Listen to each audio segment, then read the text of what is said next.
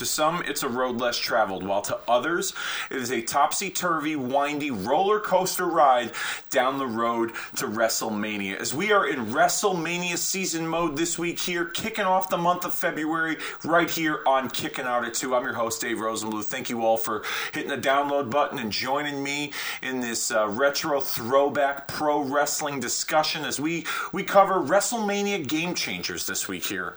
It's basically instances in storylines heading into WrestleMania that really altered the event and shaped the card, whether it be behind the scenes or in front of the camera. And we're going to discuss whether some of these changes were good or if they should have kept them the same and get into all of that right here this week. But before we do all that, allow me to remind you that you'd be doing me a great service if you followed us on social media. Be a part of all the fun. Facebook.com/Kicking Out at 2. Hit the like button if you have not already. If you have, tell a friend who loves the glory days of pro wrestling, 80s, 90s, and early to mid 2000s, to hit that like button and be a part of all the great things we're doing over there on Facebook. We have links to archive shows, pictures, videos, debates, discussions, memes, GIFs. I don't know what they're really called. You can slide in my DM and tell me, but be a part of all the fun over there on Facebook. And the same fun that goes on Facebook, it applies to our Twitter handle. Our handle is @KickinOut2, KICKNOUT, and the number 2.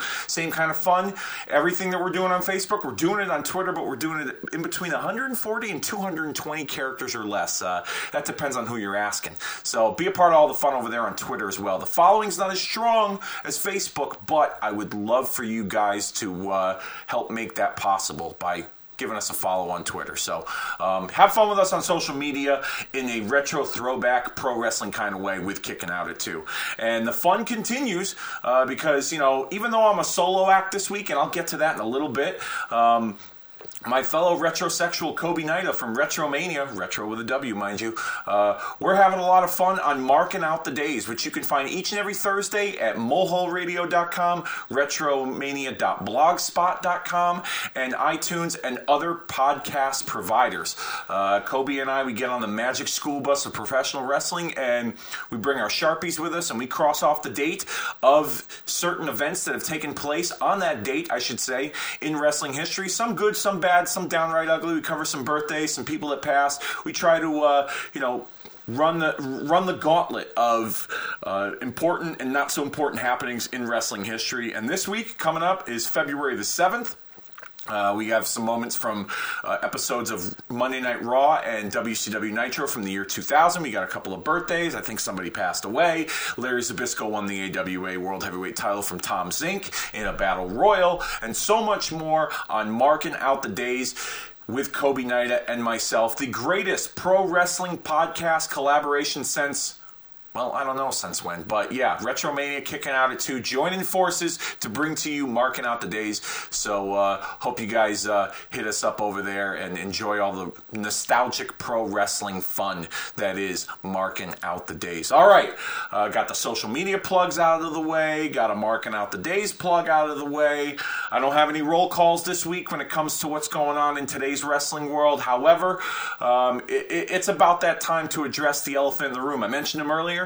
No co-host this week. I'm flying solo, and normally I don't like to do that because I like to feed off of other people's thoughts and opinions and just natural discussion with someone else, but scheduling a co-host was a little bit difficult this week. A lot of people got stuff going on, real lives, real world kind of stuff, so I couldn't get anybody to sit in the co-pilot chair with me, so I'm going to do this on my own. Hopefully I do a good job. This ain't going to be a regular thing, that's for sure, because I don't like to hear myself talk all by myself. However, I will do my best to make it as entertaining for you guys as possible. So, without further ado, let's get into the subject this week: WrestleMania Game Changers. We have 5 instances in WrestleMania season history where the storylines and certain events really altered the shape of the WrestleMania card, whether that be behind the scenes or in front of the camera. And, like I said, I'm going to discuss some of the good and bad and were these changes necessary? Should they have kept on the course that at least we thought as viewers we were watching on television? Yeah, and I'm going to give it a yay or a nay. That's my system here this week. I just kind of made that up on the fly. So were these changes good? Yay. Were they bad? Nay. So that's where I'm going to go here this week. And if you guys have any issues with some of these storylines, events, or moments, and that you feel could have been a better alternative on the road to WrestleMania, or if they should have just kept things the way they were, then by all means feel free to slide in the DMs on Facebook and Twitter, comment on the social media, on our wall on Facebook, or tweet us and tell us what you thought was good or bad. Should they have kept things the same? Should they have gone a different direction? But we're going to go chronologically here with 5 different years in WrestleMania season mode, and a lot of stuff that takes place during WrestleMania season. We all know what the Royal Rumble does. It pretty much kind of is the start to the road to WrestleMania, so to speak, with the Royal Rumble winners and declaring their title opportunities for the main event or the co-main event of that year's WrestleMania. However, there's a lot of times where some events that really set the tone for WrestleMania take place before the Royal Rumble or take place after the Royal Rumble, like in the month of February. And this first one took place in February of 1988 as we saw the main event between Hulk Hogan and Andre the Giant for the World Wrestling Federation Championship on NBC. It was and to this day, the most watched wrestling program in all of professional wrestling and television history. 35 million people watched Hulk Hogan and Andre the Giant hook it up for the WWF Championship on the main event. I'll tell you, as a kid, man, it was a happening. I saw WrestleMania 3 in a closed circuit movie theater with my father, and I was enthralled, and I loved it. And I couldn't wait to see this match. And I just remember watching it and being so upset and disappointed and being caught up in the moment when Hogan clearly kicked out at 2. Ironically, I know, right? I'm talking about it on this show, of all places. Hogan had the shoulder up at 2, and the evil Hebner referee counted the 3. And it turned out that there wasn't just one Hebner. There were 2, and they were twins.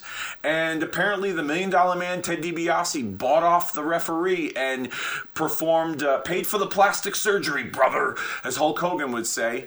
And Andre the Giant was awarded the World Wrestling Federation Championship, which then he would turn over to Ted DiBiase. Now, mind you, going back a little bit here, DiBiase had tried to buy the World Wrestling Federation Championship from Hulk Hogan in late 1987, going into 1988, and Hogan refused because he's a good guy, and he would never, ever set that kind of example for all the Hulkamaniacs, brother. So DiBiase had enlisted in Andre the Giant and his services to take the title from Hogan and deliver it to him, hand deliver it, and with this evil plan of the plastic surgery with the twin referee, it worked. However, it didn't last very long, as we saw Jack Tunney strip DiBiase of the title just days later and then announce a tournament to crown a new World Wrestling Federation champion that would culminate at WrestleMania 4. I'll be honest with you, looking back on it, because WrestleMania was in its early infancy, they needed something to top the previous year's WrestleMania. They weren't going to top it with the attendance because they were in Trump Plaza in Atlantic City in New Jersey, and it wasn't nearly as big, obviously, than the Pontiac Silverdome from the year prior. But they needed a good hook to get you to watch WrestleMania, and this tournament was it. I remember as a kid, I was so excited that the chances of Hogan winning the tournament. But if he didn't win, I wanted Randy Savage to win the tournament, and I was excited to see the Hogan-Andre rematch in the second round, which, by the way, both guys received a bye in the tournament. But at the time, looking back and remembering the storylines, there wasn't a whole lot that they really had shaped up that made you think that this is where they were going for WrestleMania. I had a feeling as a kid at 5 years old that Hogan and Andre were somehow going to be involved with each other at WrestleMania. Maybe even DiBiase and Savage involved in that. Maybe we would have seen a tag team match of some sorts. Little did I know that we were going to get a tournament. But that was like the main focal point of WWF storylines at that time. You had the issues with Jake the Snake and Rick Rude that had dated back to late 1980. No, I'm sorry. Yeah, you had Jake the Snake and Rick Rude that had their issues the early infancy of their issues. And you kind of had an idea that they were going to get it on and hook it up at some point. You had the Islanders and the British Bulldogs, the Islanders and Bobby Heenan stealing Matilda. And then you had, like I said, Hogan and Andre. And those were like the three main storylines that really, were taking over WWF at the time. And so there wasn't a clear-cut path to WrestleMania by the time February of '88 rolled around. However, after they announced the tournament and the participants, then clearly within a month's time, you knew what the direction of WrestleMania was going to be. Now, hindsight being 2020, like I said, it was probably best that this tournament had taken place because you really didn't get a good grip of what the card was going to be, with the exception of maybe like 2 or 3 matches, or 2 or 3 storylines, and what direction they were going to go in. So it kind of made sense that they had this tournament. They had included like Jake Roberts and Rick Rude, and it was just another part of their story. The Islanders and Bobby Heenan had the 6-man match with the Bulldogs and Koko B. Ware. You had the WrestleMania 4 Battle Royal with a bunch of random guys that didn't really have much meaning to it. Ultimate Warrior and Hercules, and then you had Honky Tonk Man and Brutus Beefcake, which they started a little something for the Intercontinental title, but that was late. But looking back now, like I said, better alternative that they went with the tournament, because I can't see the card being that much more exciting with some of those other random matches that I just spoke of, and really trying to get you excited for WrestleMania in a short period of time, because a lot of that stuff was newly developed.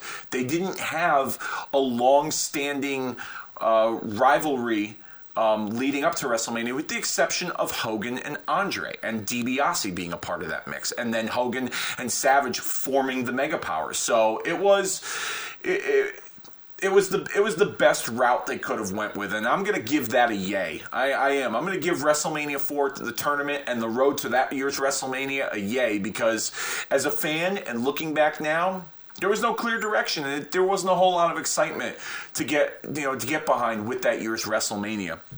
As we move on to the year 1992, this windy road to WrestleMania, you can argue that some of these events that really shaped the card of WrestleMania that year not only took place in front of the camera, but behind the scenes as well. I'm going to give you just a little timeline, so to speak, as to where I felt things were going based on these particular events that really all started in SummerSlam of 1991. Let's go to Hulk Hogan and the Ultimate Warrior defeating the Triangle of Terror in the match made in hell, and Sid Justice was the guest referee of that match. And as we saw at the end of that match, Hogan and Warrior were successful in victory. Warrior had powdered out and chased after General Adnan and Colonel Mustafa. Hogan pinned Slaughter, and at the end, him and Sid Justice are posing, pretty much giving us the indication that we're going to see a new alliance, a new friendship forming with Hulk Hogan and Sid Justice on TV. Later that evening, the match made in heaven saw Randy Macho Man Savage, who at the time was retired because he lost a career match to the Ultimate Warrior at WrestleMania 7 earlier that year. He had married the love of his life, Miss Elizabeth, in Madison Square Garden in front of a sold-out crowd.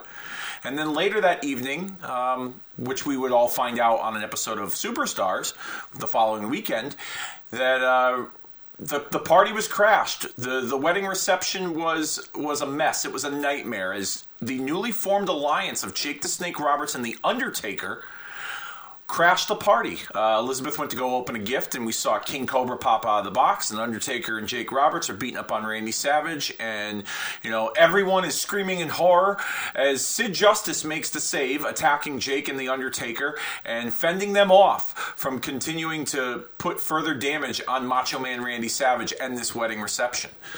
Which then, fast forward, leads us to Survivor Series of 1991. Hulk Hogan would defend the World Wrestling Federation Championship against The Undertaker.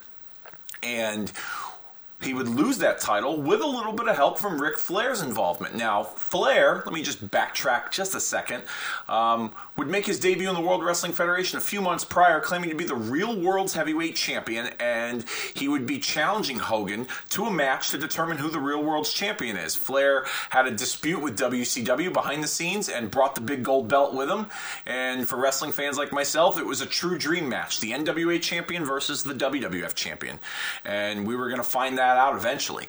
And so Flair was the reason why Hogan lost the title that night. But Flair was also the reason why Hogan regained the title at the This Tuesday in Texas pay-per-view a few nights later.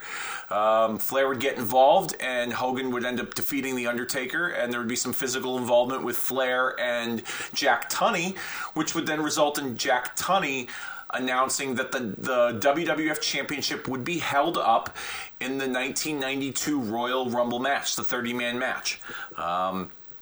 Now, before we get to that, let me backtrack once again, because on that same This Tuesday in Texas pay-per-view, Randy Macho Man Savage defeated Jake Roberts, only to be humiliated by Jake post-match with a number of DDTs, and then Jake slapping Miss Elizabeth right in the face.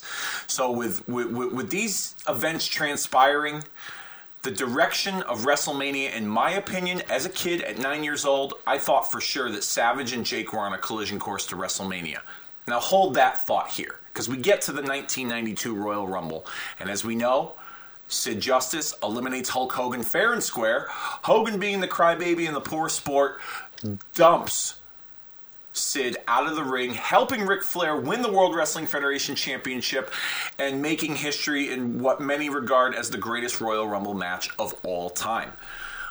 We would then see a number of weeks later that Ric Flair would have to face Hulk Hogan at WrestleMania that year, which Sid Justice was not a fan of. And Sid had to put those differences aside to team with Hulk to take on Flair and The Undertaker at Saturday Night's Main Event, which we would see Sid turn on Hogan and leave Hogan for dead pretty much against Flair and The Undertaker.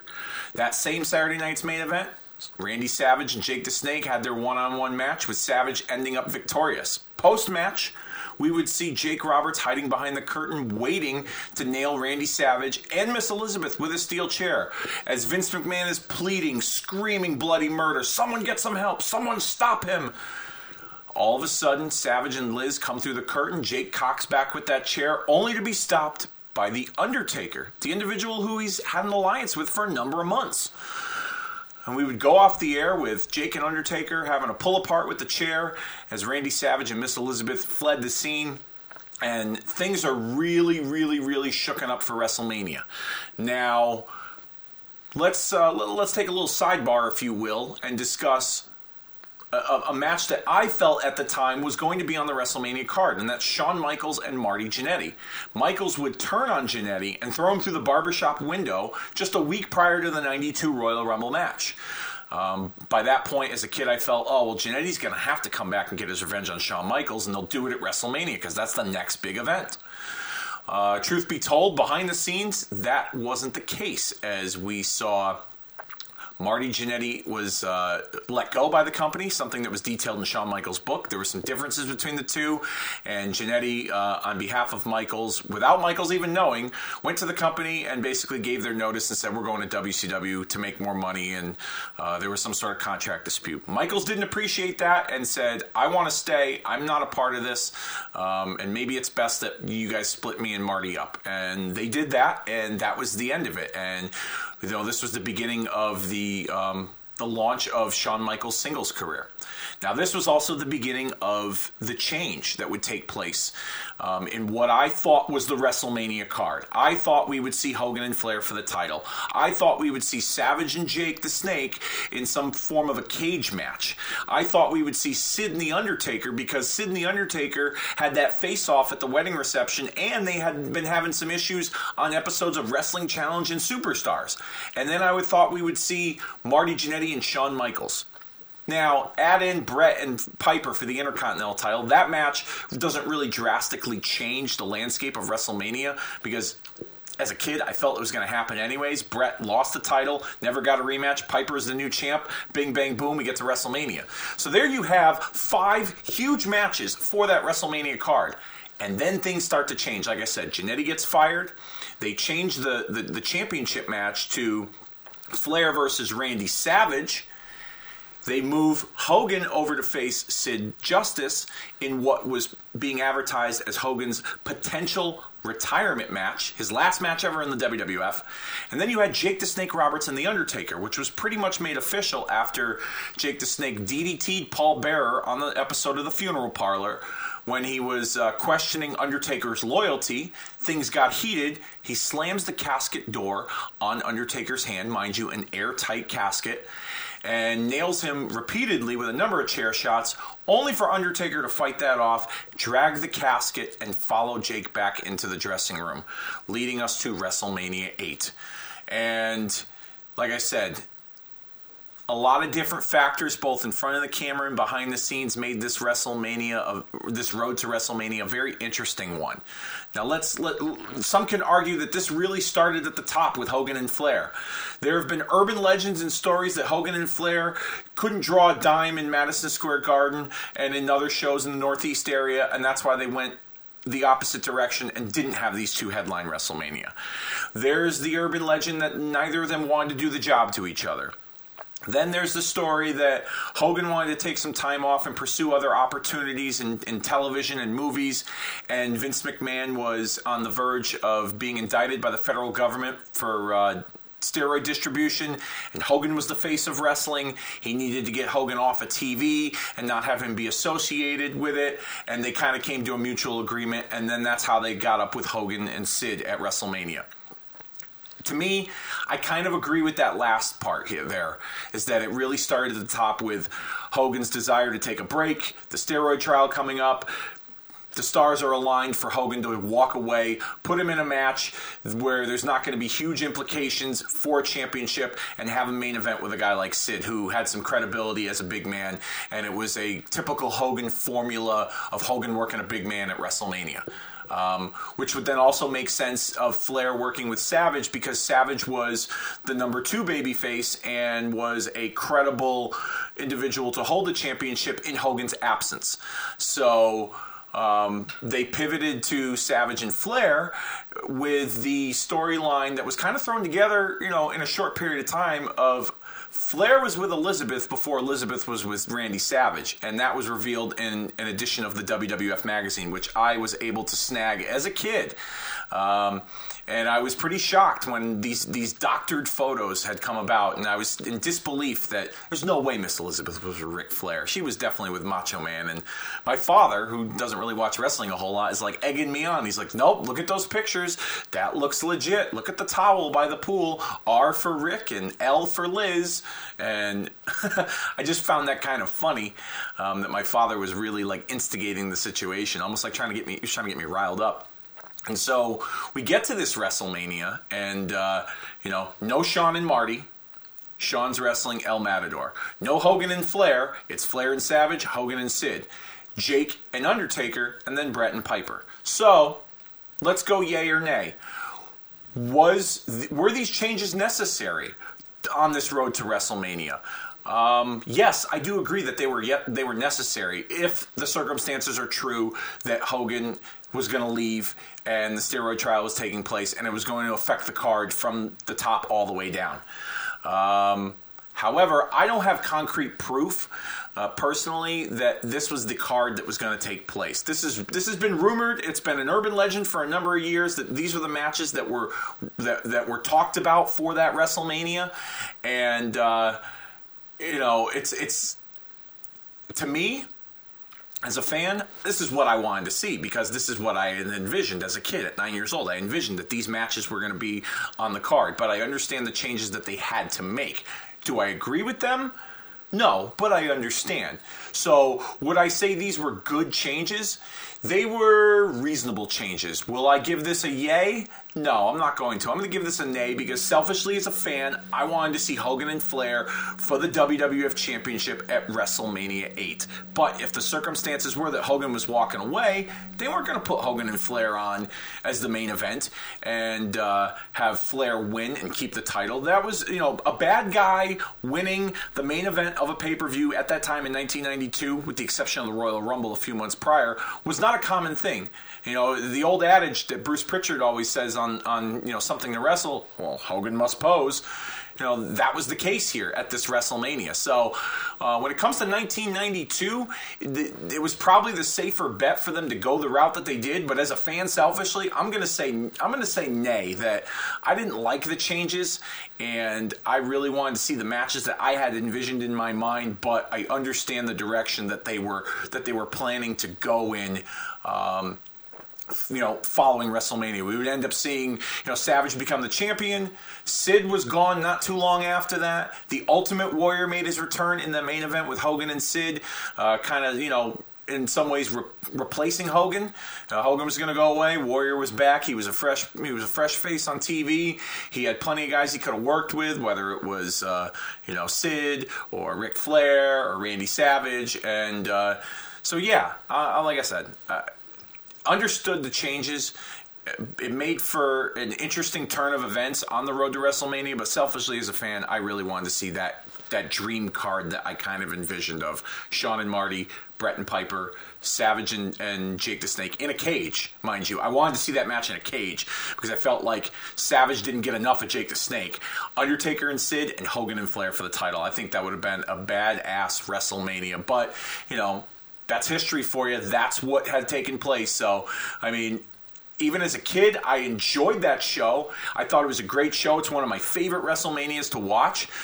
Being in a dome, the Hoosier Dome in Indianapolis, and the Flair Savage issues, even Hogan's last match. They had some good replacement storylines, in my opinion, to really hook you for that WrestleMania, but I felt like some of the other stuff would have been much more interesting and selfishly would have cleansed my creative palate at 9 years old. So I'm going to give WrestleMania 8's road a nay.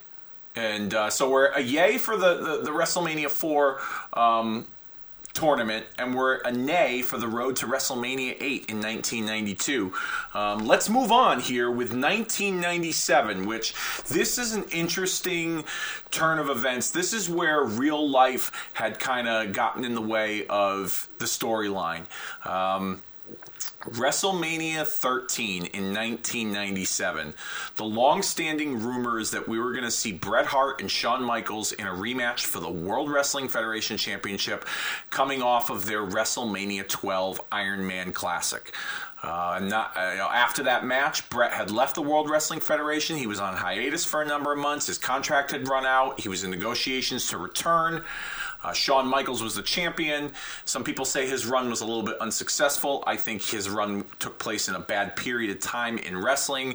He's had some underrated classics during that time period with Diesel and Vader and Sid and Mankind and Goldust that a lot of people don't give him enough credit for during that time period. He was really holding it together for the WWF when WCW was starting to build their momentum with the New World Order storyline.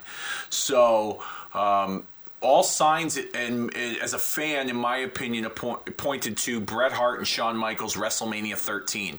But Bret had to get there by returning and facing Stone Cold Steve Austin at the 1996 Survivor Series. He would become successful and earn an opportunity at the WWF Championship at the next pay-per-view, In Your House, It's Time, in December of 96. He would face the winner of the Sid-Shawn Michaels WWF Championship match from Survivor Series that night.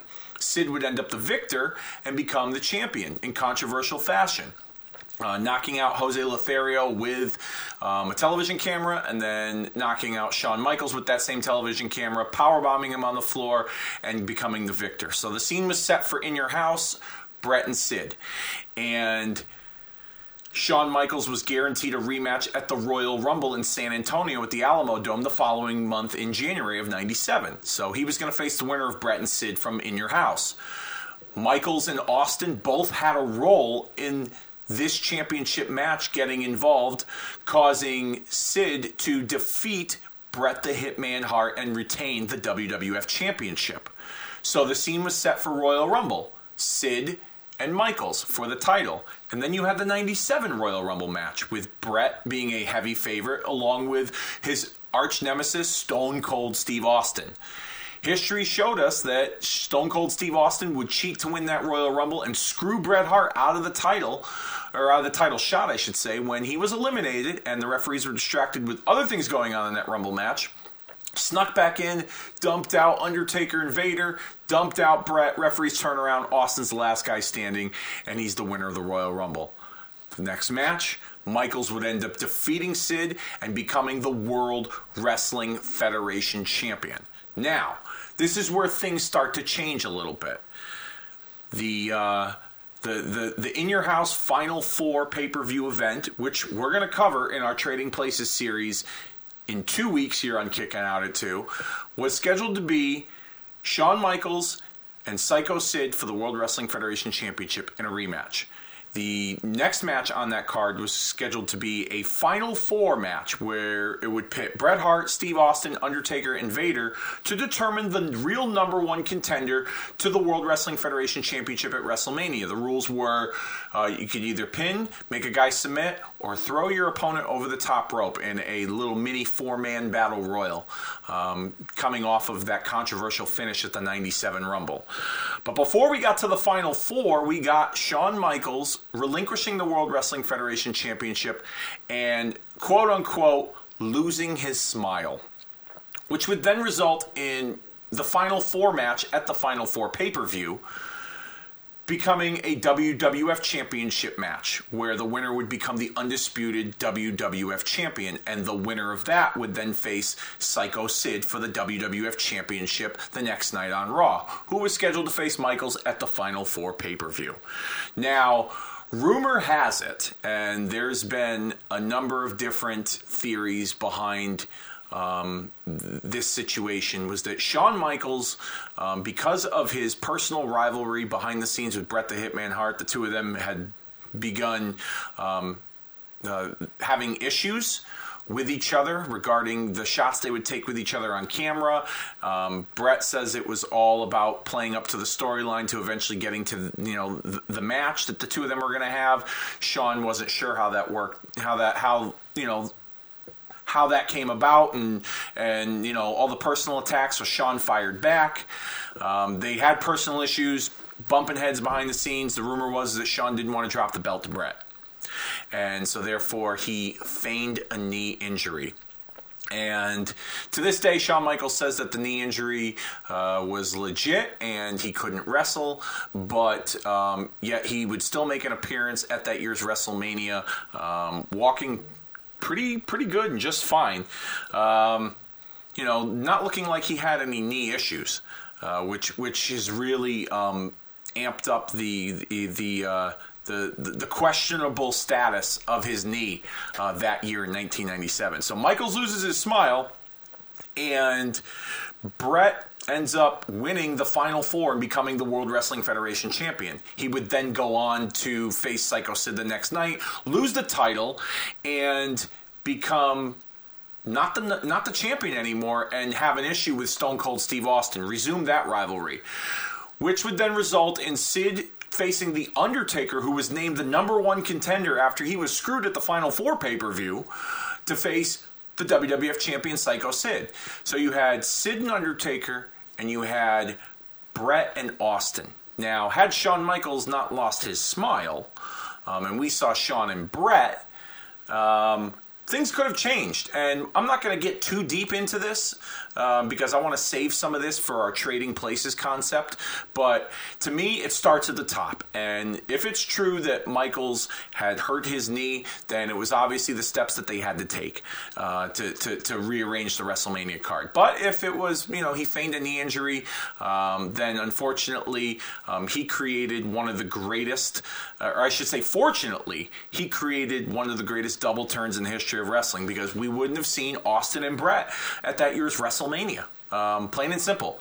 So I wanted to see the rematch with Shawn and Bret, but at the same time, the consolation prize was we got to see Bret and Austin in that submission match at WrestleMania 13.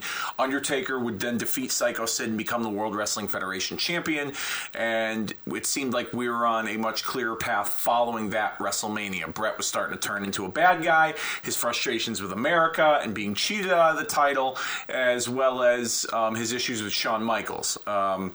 So I guess you could say that this situation allegedly was caused by, Shawn Michaels and this knee injury or lack thereof. Now, would I say that these changes that were made were great changes? No. Because once again, selfishly as a fan, I wanted to see Shawn and Bret in the rematch. However, like I said, we wouldn't have gotten Bret and Austin had this situation occurred. But this really affected the top matches on this card. Michaels wasn't even on WrestleMania. He was a guest commentator for the main event with Shawn Michaels and with Sid and The Undertaker, excuse me. And which Bret would make an appearance before the match and eat a powerbomb from Sid. What could have been with WrestleMania 13 had we seen Shawn and Bret for the title? Would Bret have gotten his revenge? Would Bret have been would Bret have been able to even up the odds with Shawn Michaels in the singles match for the WWF Championship? Who knows? But I would say the changes that were made, once again, another necessary situation considering the circumstances. However, selfishly as a fan, I didn't like them at the time. But I'm going to give this a yay, because if Shawn didn't lose his smile, we may have never seen Stone Cold Steve Austin launch into superstardom the way he did following that match. We may never have gotten the visual of Austin bleeding and the blood dripping down his face in the sharpshooter against Bret Hart in the Rosemont Horizon in Chicago, Illinois. So if we're gonna split hairs here, I guess it's a good thing that Shawn Michaels lost his smile, even though I'm kind of torn and back and forth regarding it. So I'll say, yeah, I'll give it a yay. The changes were necessary,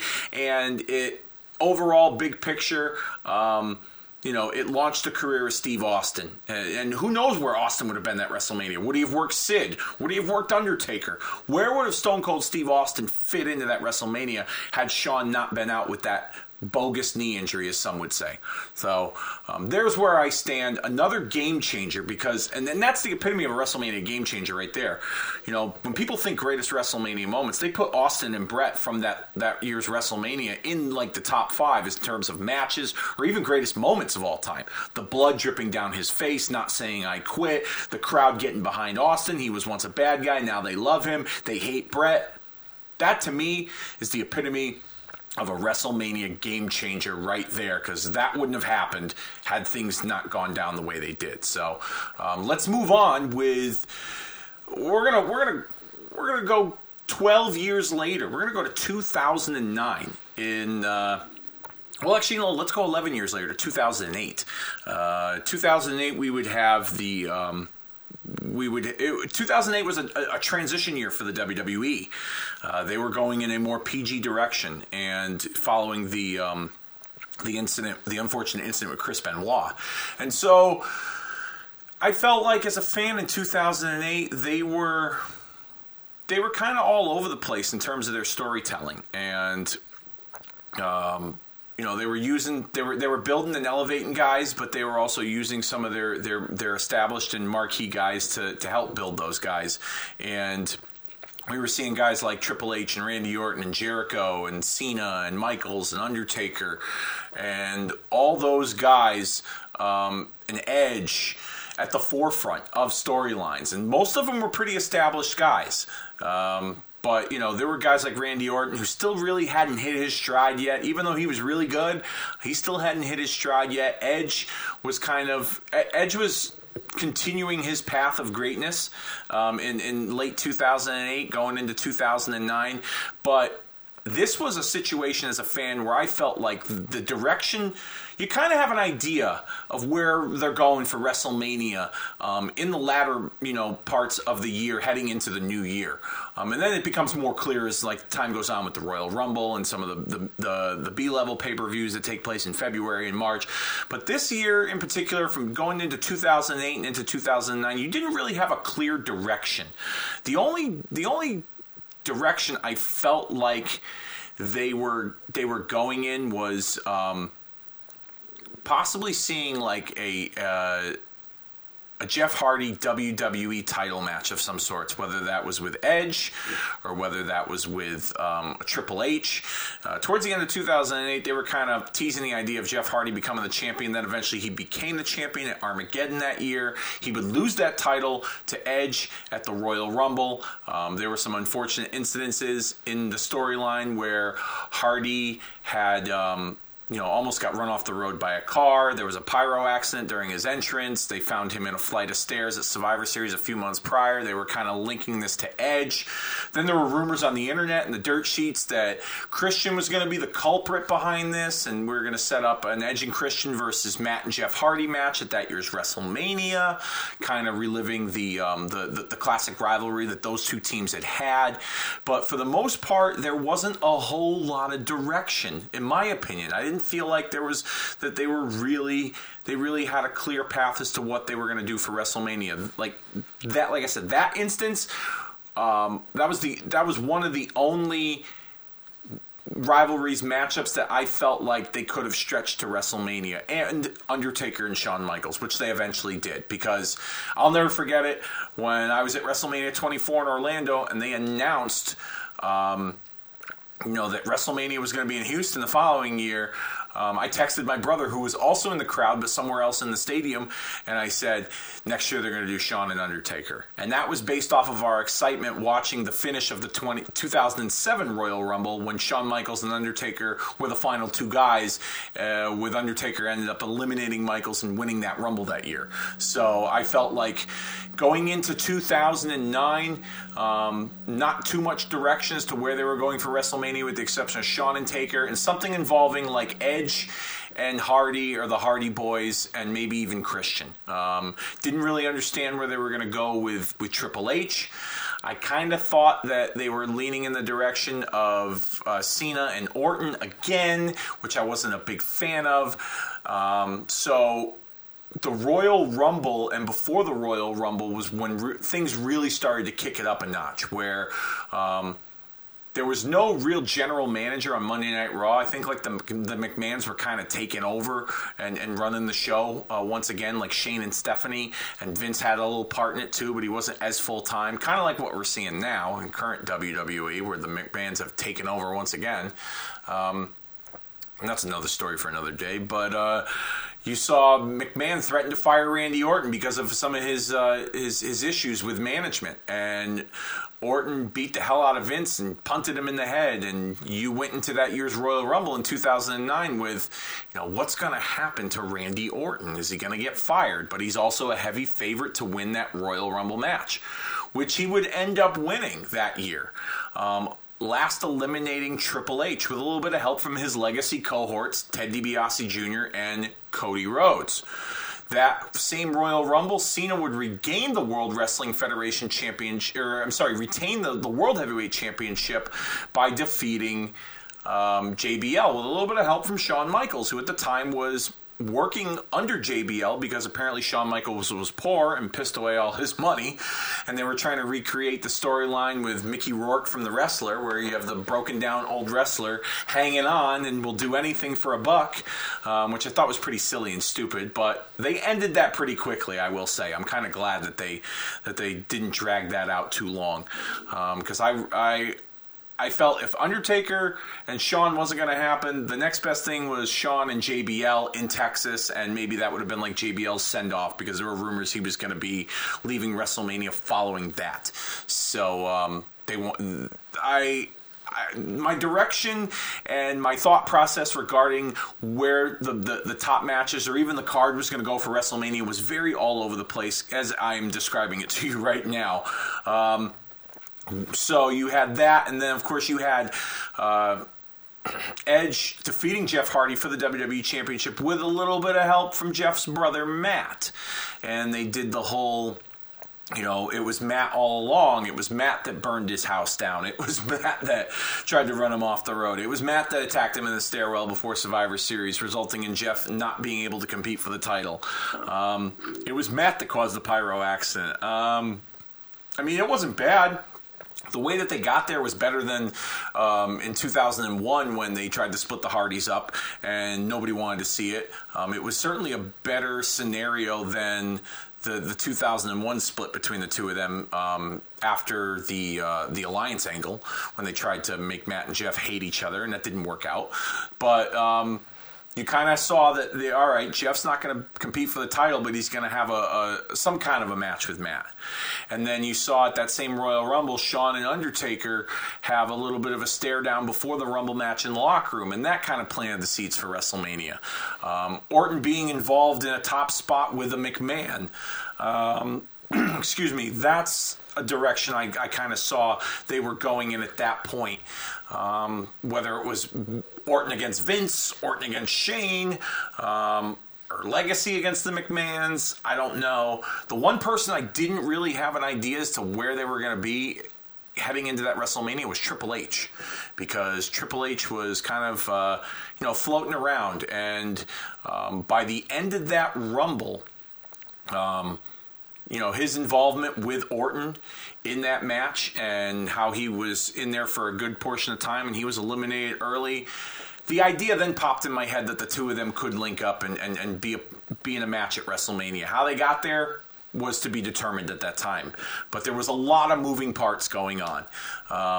I even thought at that point that Cena defending the World Heavyweight Championship against Shawn Michaels was a possibility as well. There was a lot of different avenues that I felt they could have gone to get to WrestleMania that year. And then the next month at No Way Out, where they had the Elimination Chamber matches, really threw everybody for a loop, because Edge was the WWE champion going into that the SmackDown Elimination Chamber match. He defended the title against Triple H, Undertaker, Big Show, Vladimir Kozlov, and Jeff Hardy, and he was the first one eliminated within a matter of minutes, guaranteeing us to see a new World Wrestling Federation champion. It would be Triple H that would come out the victor of that elimination match and become the WWE champion. Later in the night, Edge was like Jesus. He took water and turned it into wine, and he started the evening as the WWE champion, but then managed to get involved in the Raw Elimination Chamber match, attacking Kofi Kingston pre-match, locking himself in a pod, and then eventually managing to outlast John Cena, Rey Mysterio, Chris Jericho, Kane, and Mike Knox to become the World Heavyweight Champion in one of my favorite Elimination Chamber matches of all time. Very exciting match. Right group of guys they paired up with, Edge and Mysterio closing it out, I thought was a nice touch. Cena getting eliminated early, guaranteeing you a new world champion with a few guys left in the match. Now you kind of saw some of the direction that they were heading in for WrestleMania that year. Michaels had freed himself from JBL at that pay-per-view, and that to me was the point where I was like, all right, this is it. It's done. He's moving on to bigger things, and that's where I felt in my heart. I was like, it's got to be him and Undertaker. And so, leaving that No Way Out pay-per-view, Randy Orton was still involved with the McMahons. He had defeated Shane McMahon and beat him viciously in like a no DQ kind of match. But he still hadn't revealed who he was going to face for the the main event of WrestleMania. He still had a choice whether it was the world champion or it was the WWE champion. Now, mind you, he, like I said, still involved with the McMahons, still having issues with them. They almost were going to fire him, but in storyline, Orton had a group of lawyers that had said he had a personality disorder, and you can't fire an individual with an issue such as this. And so there was a kind of a back and forth there until finally Randy Orton and his character went way over the line, and he leveled Stephanie McMahon with an RKO. And this is where things really were shooken up, as Triple H came to the aid, and in storyline, it was revealed that Triple H was still married to Stephanie McMahon all along, and they had kept it a secret. Back in 2002, their characters had kind of split from each other, and they had gotten an official divorce, but with this situation, it was clear that they were going to go with Orton and Triple H. They hadn't made it official yet because Orton still hadn't, announced his championship aspirations for WrestleMania. And I believe at one point, I think it was Triple H that had kind of goaded him into the match because Orton was playing mind games with Hunter and saying, well, I'm not going to challenge you for the WWE title. Maybe I'll challenge Edge for the world title. And eventually Hunter got his way and goaded him into the match because he wanted revenge for Orton giving an RKO to Stephanie McMahon. We would eventually see Shawn Michaels and Undertaker square off at WrestleMania that year. Edge and John Cena would relive their 2006 rivalry. However, this time they added Big Show to the mix. It was okay, but I didn't think that, Big Show was needed, and Edge and Cena could have done just fine on their own, but they probably wanted to give Big Show a pretty big match. And then we saw Jeff Hardy and Matt Hardy in an Extreme Rules match. And as I mentioned earlier, I thought Christian was going to be involved in the storyline with Edge. Turns out he did make a return, but he was involved in the Money in the Bank ladder match that opened up the card that evening. So now we're here, WrestleMania 25, the silver anniversary. A lot of moving parts had taken place from the Royal Rumble in January up until that WrestleMania in April of 2009. I'm going to say that these changes were necessary. I liked them, and it gave me a clearer path as a fan to what I could be invested in for that year's WrestleMania. So I'm going to go with a yay. I felt the build-up to Randy Orton and Triple H was awesome. Between RKOing Steph and then eventually DDTing her, handcuffing Triple H, and forcing him to watch as he would tongue kiss an unconscious Stephanie McMahon after that DDT, and all the things that they did with each other. I thought that stuff was awesome, and that was like the epitome at that time of a good build up to a WrestleMania main event. If there's one thing I could take away from that, obviously I should say a couple of things I could take away from that was, number one, they should not have put the stipulation that if Hunter gets himself disqualified, he loses the title, because then you limit yourself. And this was a real personal rivalry that I felt like a no disqualification kind of stipulation was better suited for this match. And I was hoping that Orton was going to, get the best of Hunter and come out the victor of that WrestleMania. He didn't, and I felt like they dropped the ball on the payoff for that. But everything up until that point, I thought was great stuff, and really made Randy Orton I felt like going into that match, he was a made guy. He was on par as as credible as Triple H is. For that championship at that match at WrestleMania. Obviously, Shawn and Undertaker, the path they got there was great. I got no complaints with that, and obviously no complaints about that match. That's the greatest match in the history of WrestleMania, and arguably the greatest wrestling match of all time, in my opinion. And we can argue that point till the cows come home if you want, but that's just where I stand when it comes to that. The Edge, John Cena, Big Show triple threat, like I said, I wouldn't have put Big Show in that match. I understand why they did, but I think it would have been fine with just Edge and John Cena. And, the Jeff Hardy, Matt Hardy, like I said, it made sense, and it was a better path to them at WrestleMania than the previous time they split up in 2001. So, yeah, this gets a yay for me in 2009 because all in all, it made for a much better WrestleMania, whereas going into that WrestleMania, it was very all over the place and directionless, in my opinion. There was no direction for that WrestleMania, and normally you got to get an idea. But I guess that's the beauty of it in some ways, as a fan, where you're hoping for things to turn out a certain way, or you're trying to get your answers creatively as a viewer, and you're watching, and all of a sudden, boom, they hit you with all these changes. Like I said, there were a number of different changes on the path to WrestleMania that made for a very interesting time in WWE in 2009. So yeah, I thought these were good changes, and I wouldn't other than putting Big Show out of that match, and the finish to Orton and Triple H.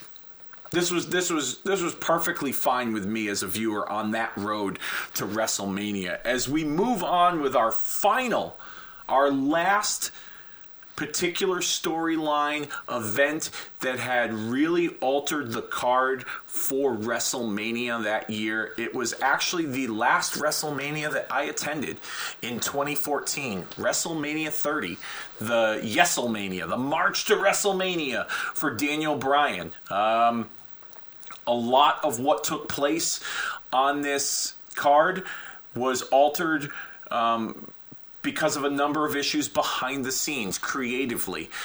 We can go back to 2012 and how this whole Yes movement started when Daniel Bryan lost to Sheamus in 18 seconds in Miami, and his popularity grew from there.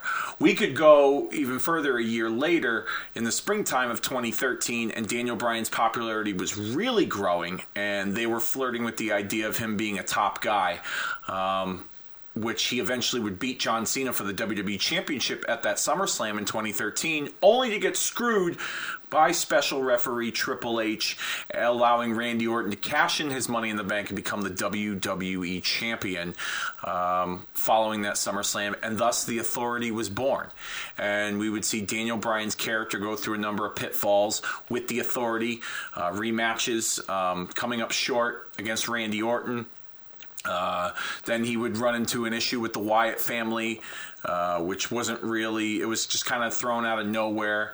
As a fan, I tried to rationalize it that maybe the Authority sent the Wyatts to kind of distract Daniel Bryan, and I felt like the path was still there, that Daniel Bryan was going to, his big moment was going to culminate at WrestleMania. And this was just another part of that road to get there for him. And so he had that issue with the Wyatts, and then eventually he wouldn't take part in the 2014 Royal Rumble match. Instead, it would be Batista winning, a returning Batista, who the fans didn't really care for. The audience didn't have much interest in seeing Batista return as a good guy. They wanted to boo him, and WWE management at that time was really forcing, the good guy issue with Batista. Now, let's halt that for just a moment and pivot back to CM Punk, who plays a big part in this, in my opinion. CM Punk, towards the end of 2013, was kind of battling with some issues with the Authority, and it looked like the direction they were going in is that you were going to see a rematch between him and Triple H at that year's WrestleMania. Triple H had kind of thrown the Shield in his way. They put Punk in as the number one entrant in that 2014 Royal Rumble match, and he would end up being one of the final few, only to be eliminated by Corporate Kane. And this is where things really changed, because the next night, CM Punk, behind the scenes, would go to Vince McMahon and Triple H and tell him that he quit. He's no longer with the company. He can't take it anymore. And we all know the story of why CM Punk left in CM Punk's mind. I'm not going to get into that. That's another discussion for another day. But that really changed things because, according to the rumors out there, and the urban legends, the dirt sheets, the rumor and innuendo, if you will, CM Punk was scheduled to face Triple H. And Batista, winning the Royal Rumble, would challenge Randy Orton for the WWE World Heavyweight Championship. And where would Daniel Bryan fit into this?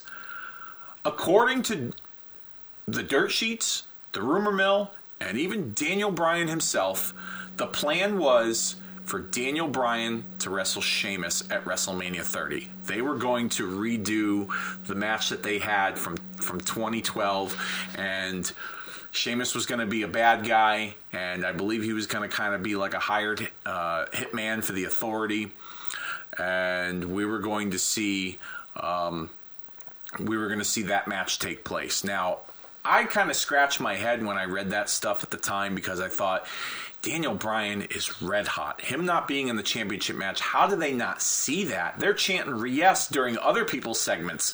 They're chanting Daniel Bryan during other championship matches. Randy Orton and Big Show headlined Survivor Series in 2013, and they were chanting Daniel Bryan, and this match sucks. They didn't want to see Orton and Big Show. They wanted Daniel Bryan in the picture. So I kind of scratched my head at that notion, and that Daniel Bryan was going to be in a singles match.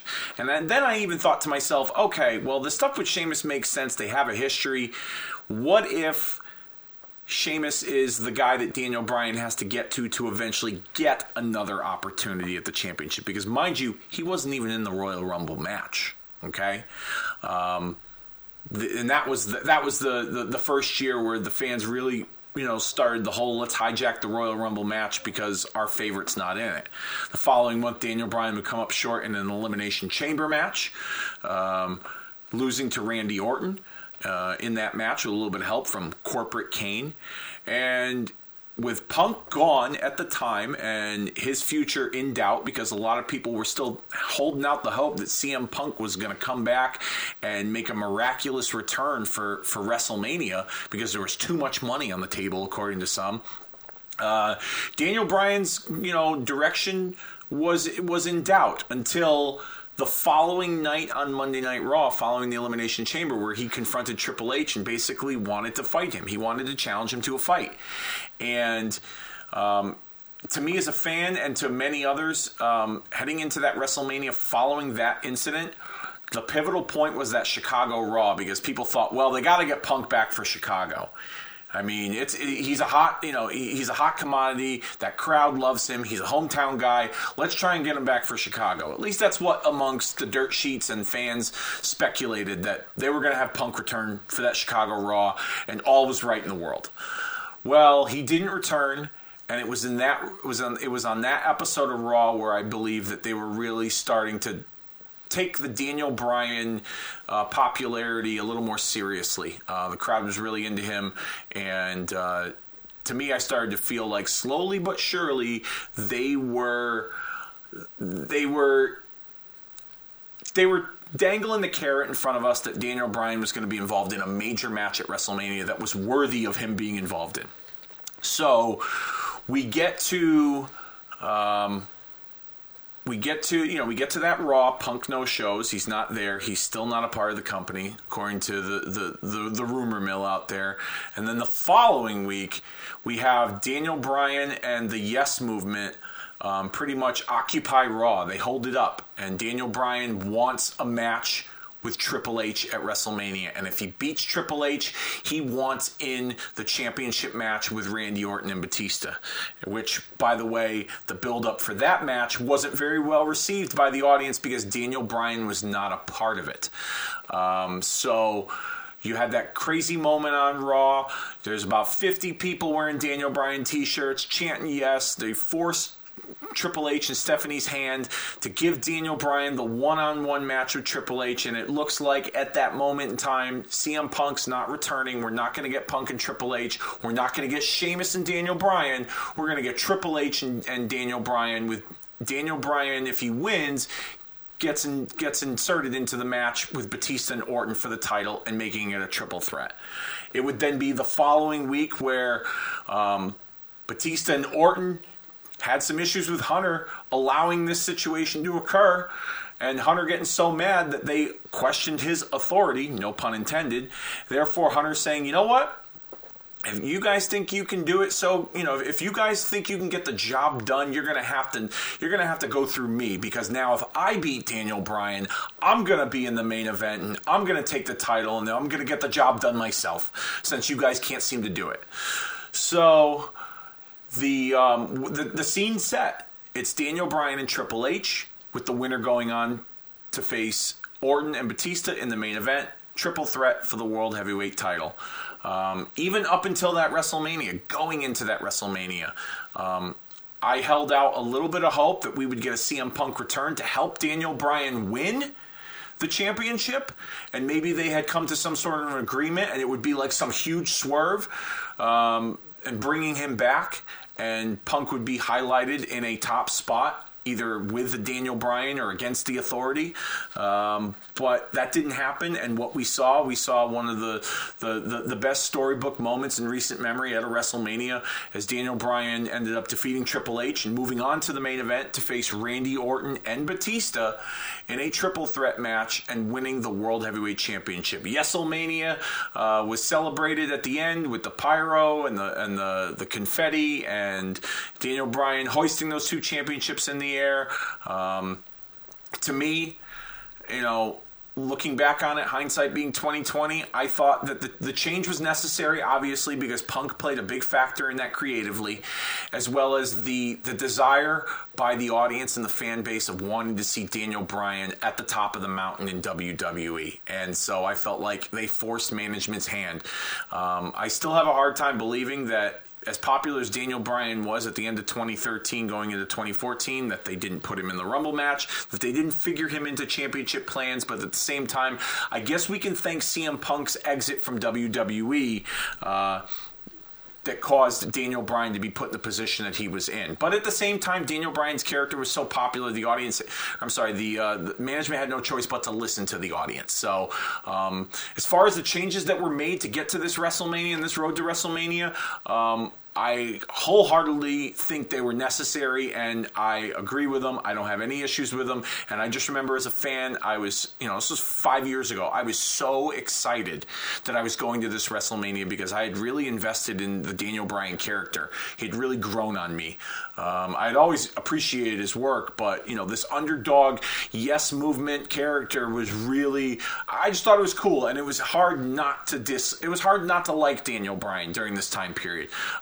It's very easy now not to like the current Daniel Bryan character, which is a testament to his ability as a performer, that he is able to be such a lovable character on one hand, and now currently in WWE he's such a hateable character, and I think that's great. And I love the creative range that he's able to display with his character in WWE. But as a fan, I'll never forget, I was folding laundry with my wife when they announced that he was going to be facing Triple H, when they had that segment with the 50 people wearing the Daniel Bryan shirts, and I pounded my fist on the bed, and I was like, yes, they're putting him in the main event. I love it. And I got so excited. I'm 31 years old. I thought it was the coolest thing in the world. And my wife was like, Jesus, calm down. It's not that big of a deal. It's just a wrestling match. And I was like, okay, whatever, honey. And she was a little jealous because she wasn't coming to WrestleMania with me that year.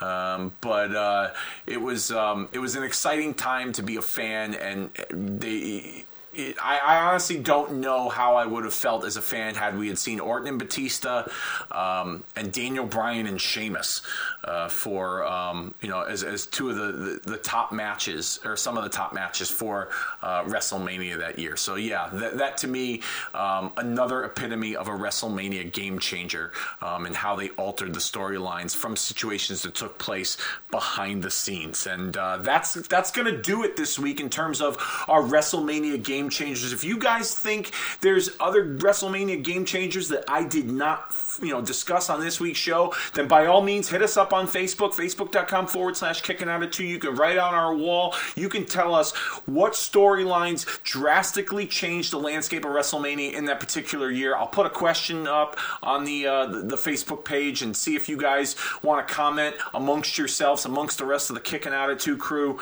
You can also go to, if you don't have Facebook, you can go to Twitter. Our Twitter handle is at KickinOut2, KICKNOUT, and the number 2. You can be a part of all the fun that's going on over there, and tweet us and say, hey, listen, I think you missed a couple. I think that this year in particular, WrestleMania was really changed up because of X, Y, and Z. By all means, I love to hear your feedback and your voice and your opinions on the history and the throwback and retroness of professional wrestling. So by all means, hit us up, Facebook and Twitter, and let us know what you think was a WrestleMania game changer during WrestleMania season. And I alluded to it earlier, okay?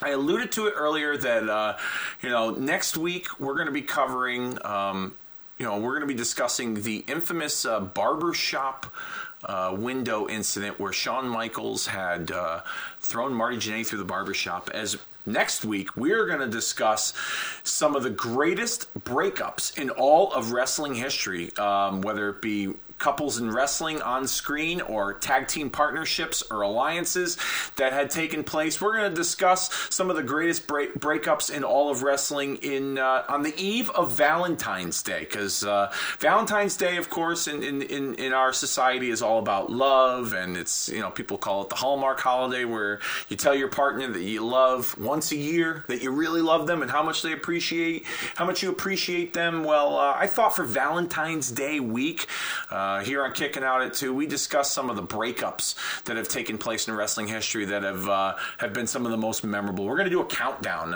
We're going to do a top 14 countdown. It's not a top 15, not a top 10, a top 14, because as we all know, Valentine's Day falls every year on February 14th. So I'm going to give you the 14 greatest breakups in all of wrestling history, from 14 all the way to numero uno.